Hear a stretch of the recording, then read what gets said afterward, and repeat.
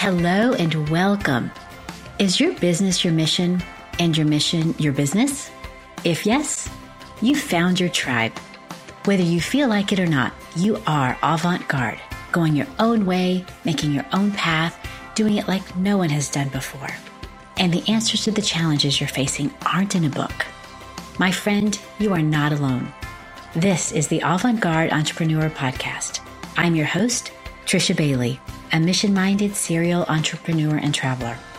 My purpose on this earth is to use my authenticity and passion to equip and empower social entrepreneurs to live in their highest calling, feeling freedom, fulfillment, and security, and inspiring others to do the same.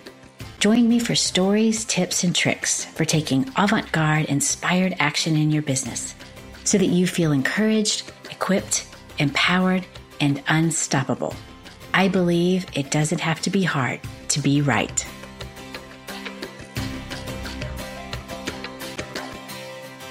Welcome to episode 21 of Avant-Garde Entrepreneur. I am so glad you're here today with me, my friend. This episode brought to you by Avant-Garde Entrepreneur Foundations, where you can go from contemplation to clarity in just 6 weeks. How incredible does that sound? By learning to tap into the superpower of your spirit, you'll feel refreshed in your mind, certain of your mission, and inspired in your business. Go to TrishaBailey.com/AGEF-waitlist for more details. You can also find the link here in the show notes. This is part 2 of a 2-part series on reflection and goal setting. This is not goal setting for most typical people, and I'm assuming if you're listening to this podcast, you are not like most people at all. This is not going to be another SMART goal podcast. I think you are in a different place than that. And if you're wondering what SMART goals are, it's the specific, measurable, achievable, relevant, and time-bound acronym. As a change maker, social entrepreneur, and or climate activist, you are in this tiny elite segment of the population who has the capacity not only to dream, but to do. You get things done, you move people to action, and possibly among your friends and maybe even your family, you feel like you don't really fit in because you think a little differently. You are motivated by these wicked, big challenges that are really beyond the scope of what a single human can fix. So what I'm talking about today comes from years of goal setting and goal getting. I talked about this in one of the other earlier episodes, but I'll recap this little story here for you today. The first time I set goals was when I was 16 years old. It wasn't because I was prompted or taught. The world wasn't super connected like it is now, and we were certainly not in the information age yet, at least not the way we are today. It was like there was this driving inspiration that came to me and told me that I could choose my future. I could choose what I wanted for myself. A couple of decades and a lot of goal setting experiments later, I wouldn't say I've mastered the art of goal setting because, well, it's an art. And, just like the avant-garde artists, each person has their own different interpretation of what works in one situation and what works in another. But I've learned a thing or two, and I'd like to share them with you here today. Among social entrepreneurs, I've noticed a few goal setting scenarios. Number 1, maybe you've not actually sat down and implemented a formal goal setting process, but you think about things a lot and you can really mobilize people's action and positive things tend to happen around you. Number 2, maybe you write out your goals, but they are so lofty or long-term, or there are so many that they are just not realistic. One of the letters in the SMART goal acronym, I think that is. And you get frustrated and possibly stop because you just stop reviewing them. Number 3, maybe you regularly write out your goals and they fit all the SMART criteria. You consistently review them, but they just don't seem to be happening fast enough. Not only have I noticed these three scenarios in social entrepreneurs around the world, I've experienced them personally during different seasons of my life, all three of them. So no matter what situation describes you best right now, you are not alone. I've been there, and no doubt lots of other social entrepreneurs, from the novices, people who are just dreaming of social enterprise, to the uber experienced. So in this episode, I'm going to give you the highlights of how I set my goals, tips for no matter how you set your goals, and the advice that I wish that I had sooner. First, the highlights of how I set my goals. Notice I said highlights. It would take me hours to tell you everything. So number one, I set 3-month goals. My goal periods are December to February, March to May, June to August, and September to November. Why do I do it this way? It basically removes the pressure of all the things that have to happen on the traditional calendar quarters. And also, I have learned that you can basically change your entire life in 90 days or 3 months. There's something really powerful about 3 months. The second thing is I start planning 2 weeks ahead of the 3-month period on a Saturday. It's actually scheduled in my calendar to plan it. So why? Because on a Saturday, I am more in tune with my spirit. So I'm not super high vibe like I am when I'm really energetic, more at the beginning of the week, like on a Monday or Tuesday. And I'm also not exhausted, kind of like I am more on a Thursday or Friday. I'm a little bit more neutral. And I find that when I'm a little bit more neutral, I can hear my spirit more clearly and I don't cram in too much. So if I am super high vibe, I will write all this stuff down and it will be a little too lofty. If I am super low vibe, like I am when I'm more tired, being tired is not a bad thing. But I know that I will have a tendency to feel less hopeful and less inspired. So by starting this on a Saturday, and your day might be different, but just starting on a day when I'm a little bit more neutral is a really good thing for me. Number 3, planning. So what planning means to me. So first of all, I get out a blank piece of paper. It's kind of like having, for me, a clean white canvas. In the planning phase, I don't actually look at my current goals, the things that I'm working on in this current 3-month period. Because remember, I'm doing this 2 weeks before the next 3-month period starts. So this keeps me from dragging something into the future that no longer serves me. If I begin with this clean white canvas versus my goal spreadsheet, it feels like I have more power to create my future instead of dragging around the past. And this is a power that you have too. The second step in my planning process is that I ask my spirit for words or themes for this season. The reason why is that it helps me to know and gives me a sense of what my priority areas or categories are going to be. So for example, last September to November, I only got one word, which I was super happy about, and the word was confident. And December to February, my words were cultivate and create. March to May, they were refresh and refine. June to August, they were fun and launch. And this September, they were rest and reset. Now, I can tell you for certainty that as I look back, my words were exactly what happened.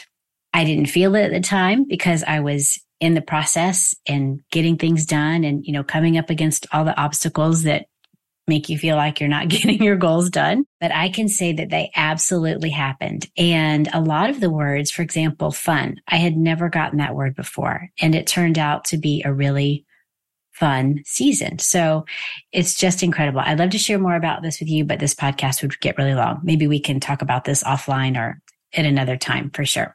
The third step in my planning process is I ask, how do I want to feel? This is a newer step for me, and it has been a game changer.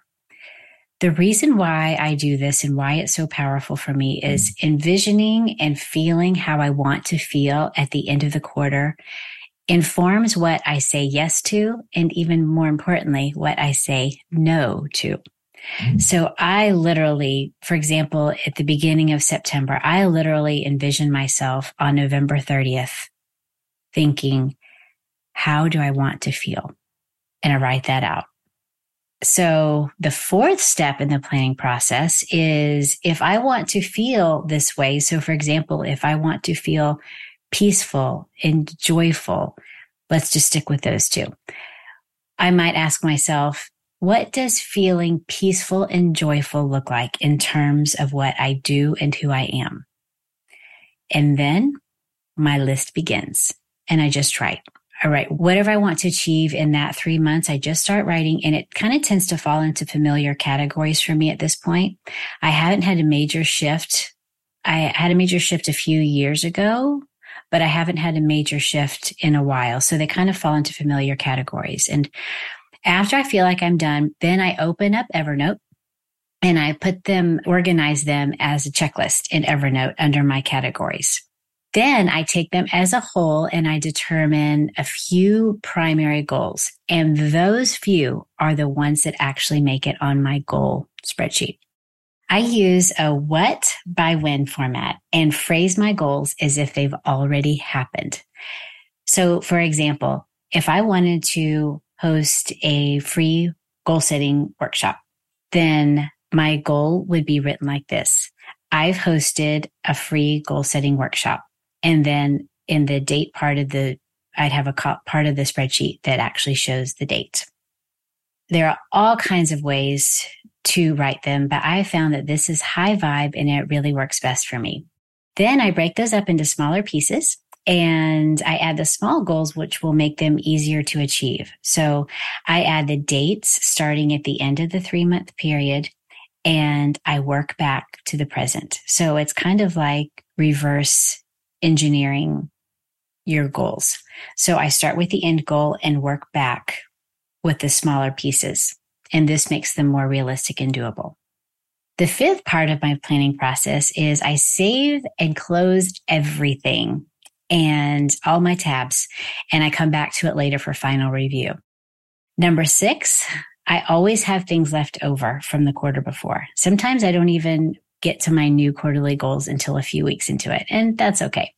But once I do, I'm pretty clear about what I'm doing and I make adjustments along the way. So now, tips for goal setting, no matter how you set your goals. So first of all, you can set your goals at any time of the year. This happened for me accidentally because I quote unquote got behind.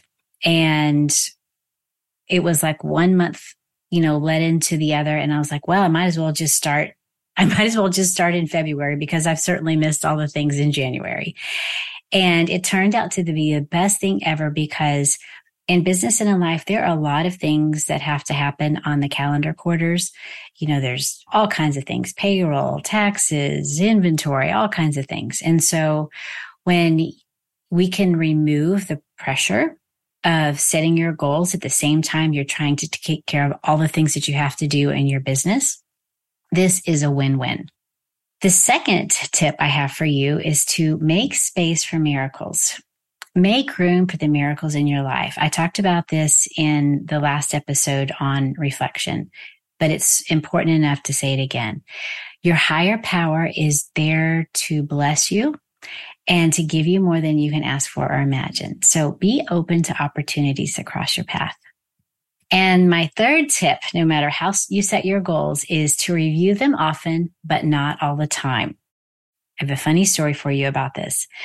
So I was in an organization and I was really blessed to be in the national leadership of this organization called Future Farmers of America. And one of the things we learned was the Franklin Covey system of planning. So I had a Franklin planner that I carried around and everything went in that Franklin planner. This is before we had online calendars and online project management tools like we do today. So everything was written, all my speaking engagements, all the groups I was going to be talking to, the young people I was going to be meeting, my flights, all that kind of stuff.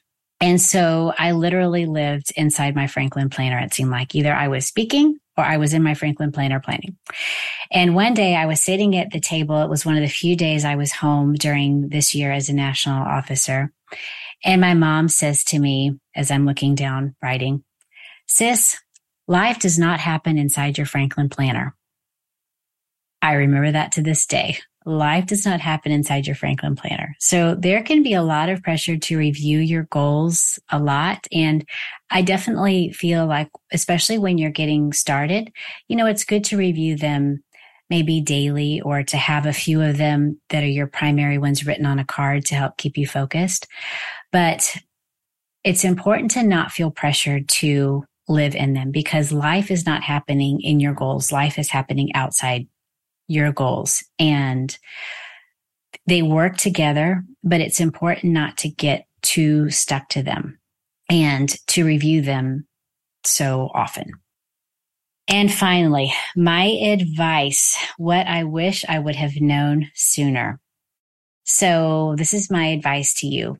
Number one, be okay with deleting or delaying them. I have really struggled with this. I found that I got really disheartened when I had to delete or delay them. So, for example, we just wrapped up the beta group of Avant-Garde Entrepreneur Foundations. I call them founding members, my strategic 7. They're amazing. They come from all over the world, all different backgrounds, all years of experience with all different social missions.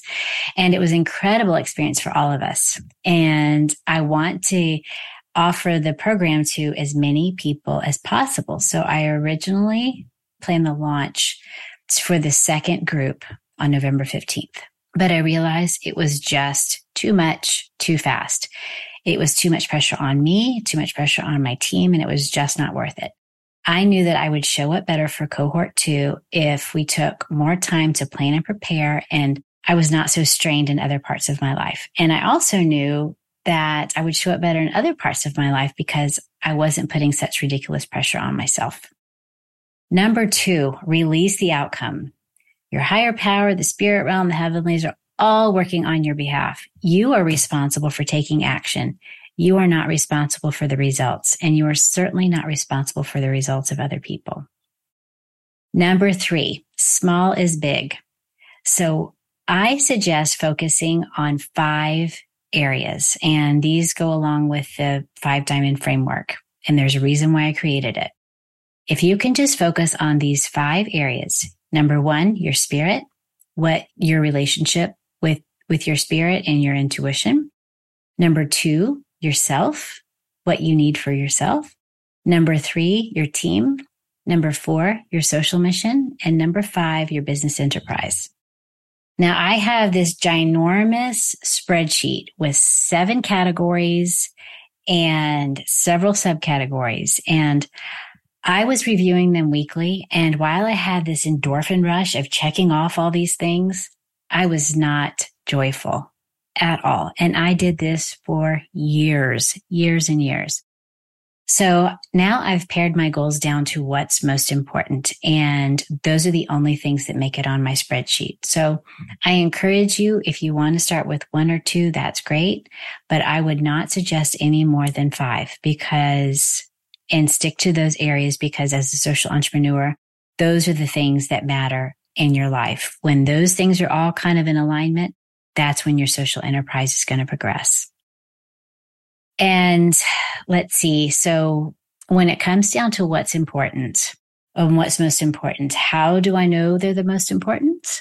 Because of number 4, my 4th piece of advice to you, ask why.